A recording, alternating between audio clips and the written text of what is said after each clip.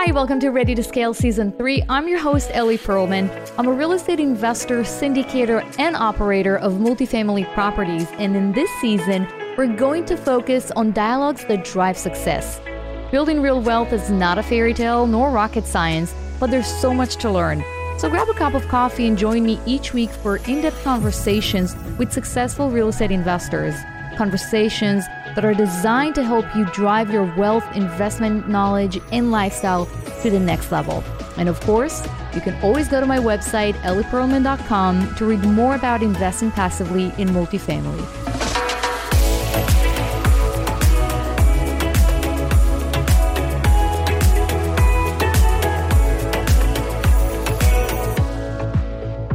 Hello, everyone. Welcome to another episode of High Achievers series. And of course, I'm your host, Ellie Perlman.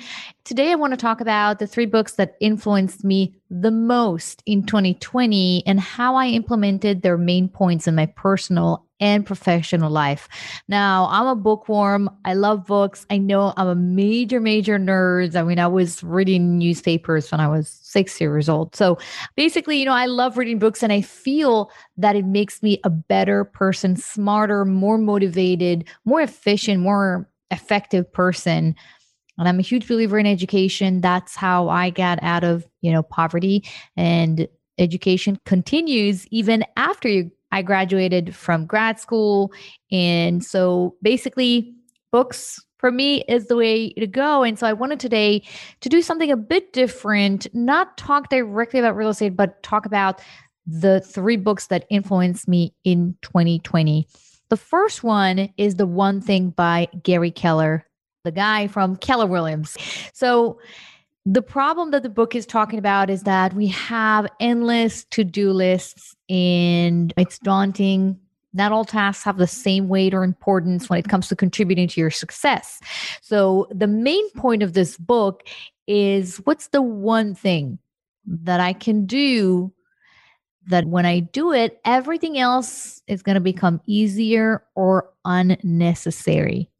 And I'm going to say it again because for me, that was the aha moment when I read that sentence. What's the one thing that I can do so by doing it, everything else will become easier or unnecessary?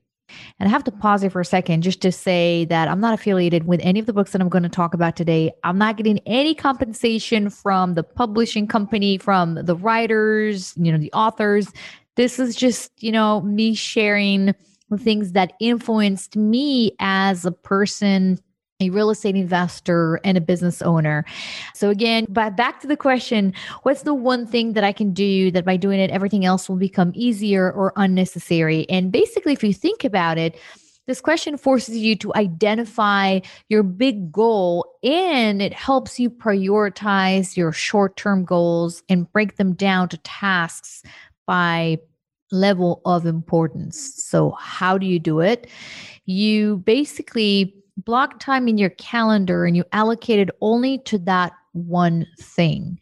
And it takes time to understand, what is it, the one thing that is actually going to help you make it to the next level, push your business to the next level. And Gary Keller was basically telling he was telling the story how when he started Keller Williams, he was stuck and he couldn't grow his business for several years. And he paused to think, why is that? And he realized that he was so distracted by so many to-do lists and, tasks. And, when he was, I don't think the email was that popular back then, but when you think about it, you open your email. This is how most of us real estate investors and business owners, we open, we start our days, we open your computer, your Gmail, Hotmail, whatever you're using, and you just stare at 20, 30 new emails. And that's how a lot of people start their day. And I realized that I was doing it wrong. I was starting my day with answering a bunch of emails. I had a huge to-do list that I was following, and I went one by one. And for some time, I didn't see any improvement in my business. I didn't see any growth. Everything was kind of stagnant. And then I realized after reading this book that I was doing it wrong. So basically, I wanted to get more deals, but I was doing so many other things. I wasn't focused on acquisition. And the one thing that I could do, that's when I was just starting out, was actually hiring people to help me review more deals, underwrite more deals so I can close more deals. And that was the one thing that made everything else easier. Because when I started Blue Lake, I was speaking with basically with limited partners, with investors. I was looking at deals. I was flying all over the country to walk properties and doing all those things. It was really hard to nail down, one deal after another. And so for me, the answer for the one thing was to hire a team of underwriters to help me get the next deal. And of course, the one thing changes once you fix the problem, once you figure out what is the one thing. Sometimes there are other things that you can focus on and you have multiple one things. But this really, really helped me grow my business tremendously, helped me focus. It also prevent you from getting burned out because you're not spread too thin doing multiple tasks and chores. You focus on one thing. I used to block every morning from 9 a.m. until noon, only working on building my acquisitions team and then doing everything else. And it's really hard. It's really hard to wake up to 25 new emails and not start, erasing those are irrelevant, answering a lot of them, and or basically allocating, some of them to other team members to deal with. So that's the main takeaway from The One Thing by Gary Keller that I implemented in my business. And for me, it was a tremendous help. The second book I want to talk to you about today is How to Win Friends and Influence People. And this book was written by Dale Carnegie. And so this is an amazing book. I really liked it. Basically, this book covers techniques of how to make new friends, how to influence people and business partners, colleagues, etc. It's a little bit on the psychology side of things. So if you like those things, it's one of the books that are kind of must-haves. And basically, this book is talking about how everyone needs appreciation and how you need to appreciate people, do it often, give them sincere appreciation, show them how much you care. I know it's kind of sounds corny, but if you think about it, I'm sure almost every person can do a better job at showing more appreciation. Basically the book says, do not criticize ever. Nothing good comes out of it. And, but basically the main thing that I learned from this book is this. The only way on earth to influence people, or maybe the best way, not the only way, the best way is to talk about what they want and show them how to get it. So basically the book is teaching you to find out what other people are interested in and talk about it in terms of their interests. If you were ever in sales, you're familiar with the WIFM, what's in it for me. I used to be in sales many years ago. I hate sales, by the way. And one of the many, many trainings that I've had were kind of centered around WIFM, what's in it for me. So basically, when you're selling anything to anyone, you need to understand from their point of view, what's in it for them? Why would they stop and listen to you? Why would they breach their wallet, and give you their credit card? So the WIFM is so strong. And if you think about it, when you go out on a date, you're selling yourself. When, if your business is in the IT service industry, for instance, you're selling something. You're always selling something. Even sponsors, they're selling themselves, they're selling their brand, the deals. So that's one thing that I really took from the book. And it was a good combination of what I've learned in my past life as a saleswoman way before I went to law school. That was kind of a different life. Basically, understanding that people are interested in what they're interested in, and you need to tap into that. And I see a lot of salespeople start the whole spiel about the product and the company, which is great, but it's not necessarily interesting to their customers. And so, if you think about it, when you're trying to catch a fish, you don't think about what you want. You think about what the fish wants. And that's, why you have a hook and you're using it to lure the fish and to catch a fish by giving the fish what the fish wants. So for instance, in businesses, I think it's a really important concept to shift the mindset and not talk about you or your company or how great you are in your company. It's how to basically understand what your customer, your investor wants. The way that I use it in my business is, before I speak with an investor, we have on the ellieperlman.com website, we have an investor form. And I ask them a bunch of questions, what's important to you? Is it cash flow? Is it tax benefits, appreciation? How many years of experience do you have investing in real estate? What are your goals? And, I cover those in the call. And I like to hear what investors, what's interesting to them. I rarely start with a kind of a spiel about Blue Lake and returns and performance because I don't know what they're interested in. And that's why, I spend time reading the investor form. And when I talk to them, I'm trying to understand from them when they're looking at a deal, what's important to them? What's going to make them want to invest in a deal? What they care about when it comes to managing their money, and then show them how investing with me is actually beneficial for them in terms of what they're interested in. So that's one thing that I took from the book. The other one is to show genuine interest in people. And I have to admit, when I'm in a social setting, many times people that I meet, they ask me about my life. They ask me about my story, real estate. There are a lot of exciting things when you're running a business.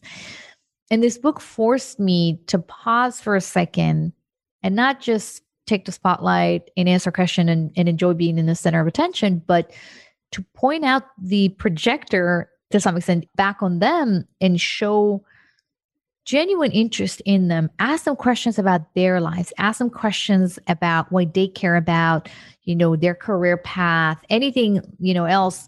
Even if they're truly interested in hearing about you, that's very powerful to really show interest in other people. So I'm a people's person. I think you can see that or hear if you're listening, by the sound of my voice. But it was really, I think, interesting to me to understand that, truly showing a true and genuine interest in people is a way to people's hearts. And I try to implement it, whenever I can. The third thing that I learned from this great book is that whenever you're wrong, admit it right away, because mainly it diffuses the other side's anger, frustration, criticism, I'm also trying to implement it in my personal life, not only in my professional life, but when there's, if I made a mistake and I recognize it, I apologize. There's no, ego is kind of a destructive force in my opinion. I try not to have ego intervene in anything that I do in my personal or my professional life. And so, and you try it when someone is really angry and you say, you know what, you're right, I'm sorry. You'll see how in many cases, their anger level, their frustration all goes down and they're more receptive to accept, your apology and move past it instead of, kind of stay away with it and let it linger and let it destroy relationships later on. So this is another great insight that I've learned from the book, and I've been implementing that and still working on implementing it. It's not that easy, but I'm still working on implementing it. So that's it for the second book. Now, the third book, that's actually one of my favorite, and it's called Mindset, The Psychology of Success. And it was written by Carol Dweck. It's a really, really interesting book. I think when I read it, I realized a lot of things about myself that I didn't know that I was doing those things. And now I had a name to it. So basically, the author, Carol, she's saying that the world is divided into two types of people. You have people with a fixed mindset and those with growth mindset. So fixed mindset people who believe that you cannot change, they see failures and, they think that everyone is born with a certain set of skills, intelligent, and you cannot change that. People with fixed mindset, they're afraid to make mistakes. They always feel that they need to prove themselves and, they see failures as a negative thing. On the other hand, you have growth mindset people who believe in their abilities to do something amazing, they're not afraid of challenges or failures, they embrace them and they don't see a failure as a negative experience. They don't let it define them, but they see it as a challenge, as something that they went through. They've been through something and now they're smarter, stronger, more experienced. That's how they perceive a failure, as something that is not necessarily negative, but something that build them to be better people. So the book is basically saying that the dichotomy is not that, solid. So some people, yes, they have more growth mindset in general than others. But sometimes, many people have some aspects of their personality that is kind of under fixed mindset. And the other part is that, they have this growth mindset.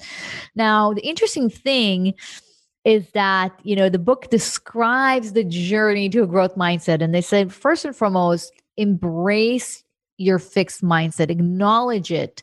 And, like I said before, you probably have some aspects of your life that you have a fixed mindset. If not, kudos to you. You're an amazing person. But if you do, embrace it first and foremost. And the second step is to be aware of it and be aware of what triggers it. So when you're going through a certain experience and all of a sudden you feel that, you reflect on it and you understand you're in a fixed mindset, then try and understand what triggers your fixed mindset experience. Is it the failure? Is it criticism? Is it deadlines, disagreements? Just understand what triggers it. And then, give it a name. Give this persona a name. And so if you're going through a challenge and you feel a voice in your head that says, maybe you don't have what it takes. Maybe you should give up. It's not worth it. And try to understand, okay, what just triggered that fixed mindset? Now think about when the fixed mindset comes to you, what your fixed mindset is telling you and how did it make you feel and how it affected those around you. And then give your fixed mindset a persona or a name. That's the third step. Now, the final step. So basically, after you embrace your fixed mindset, you understand what triggers it, and you give, your mindset persona a name. Then the last step is to educate your persona. Take it on a journey with you. So when you're on the verge of stepping out of your comfort zone, just get ready to greet your fixed mindset persona when it shows up and it warns you that you cannot do something. You have to stop. You're going to fail. So, be grateful. Thank it for being there. Be grateful for the input, but tell them why you actually want to proceed with what you're doing and why, you're not going to fail and this is not going to happen. So fixed mindset is not necessarily a bad thing. I think many times it was created to protect you and keep you safe from failures who are, again, being perceived negatively. But educate your persona, your fixed mindset persona. Educate it with, new mindset ways of how he or she, whatever your persona, your fixed mindset persona is, how he or she can support you, in taking on challenges and sticking with them and bouncing back from failures and not letting it drag you down. So when you understand your persona's point of view, that it basically emerges to protect you, you can teach it and, kind of embrace it and teach it how not to take you down. I know it might sound a little bit, it's psychology. It sounds maybe that it's not, hard science, but I found it to be very, very interesting. After reading this book and understanding the dichotomy between fixed mindset and growth mindset, I realized that in many places in my life, I had a growth mindset. I wasn't afraid of failure because I thought, okay, if I failed, at least I'm going to be really good at what I was failing at because now I know what to expect. But I also recognized that I did have some fixed mindsets in some areas, more in my, I think, personal life. I think in my business life, my persona is more of a growth mindset. So does my personal life, but I had some areas where I still have fixed mindset. For instance, and it's going to get a little personal. After coming here 6 years ago to the States from Israel, I spent 2 years in Cambridge, very difficult years because the weather was very unforgiving. And then I, from there, moved to California. And lived there for a fantastic, amazing 6 years or 5 years, actually 5 years. And so now my husband and I moved to Rhode Island for, because his family is here and his family's business is here. It's been a very, very hard transition, for me. I miss California. I want to be back there, but I also know that there are good reasons why we're here. And I'm still struggling with my fixed mindset who tells me that, I can be only happy in California. California is the place for me. And I know I'm going to be back there at some point. I hope so. But it's been a very, very hard transition for me, harder than I actually thought. And part of it is, dealing with my fixed mindset around where is the ideal place for me to live. So this is a journey that I'm going through to bring back, to acknowledge my fixed mindset, to bring back my growth mindset, which is, I would say, 90% of my life. And that's something that I'm taking from the book and trying to improve it and make it better, for me and for those around me. That's it for today. These are the 3 books that greatly influenced me this year. The One Thing by Gary Keller, How to Win Friends and Influence People by Dale Carnegie, and then lastly, Mindset by Carol Dweck. Really great books. I like to summarize those books so I can review my summaries over and over, because let's face it, when you read a book, it could be an amazing book, but then many times you forget what you've read. And so I like to, the nerd that I am, I like to summarize them and review them every once in a while to remind myself the great lessons that, I've learned when I first read the book. So that's it for today, guys. Be bold, be great, keep pushing forward, and I'll see you on the next episode.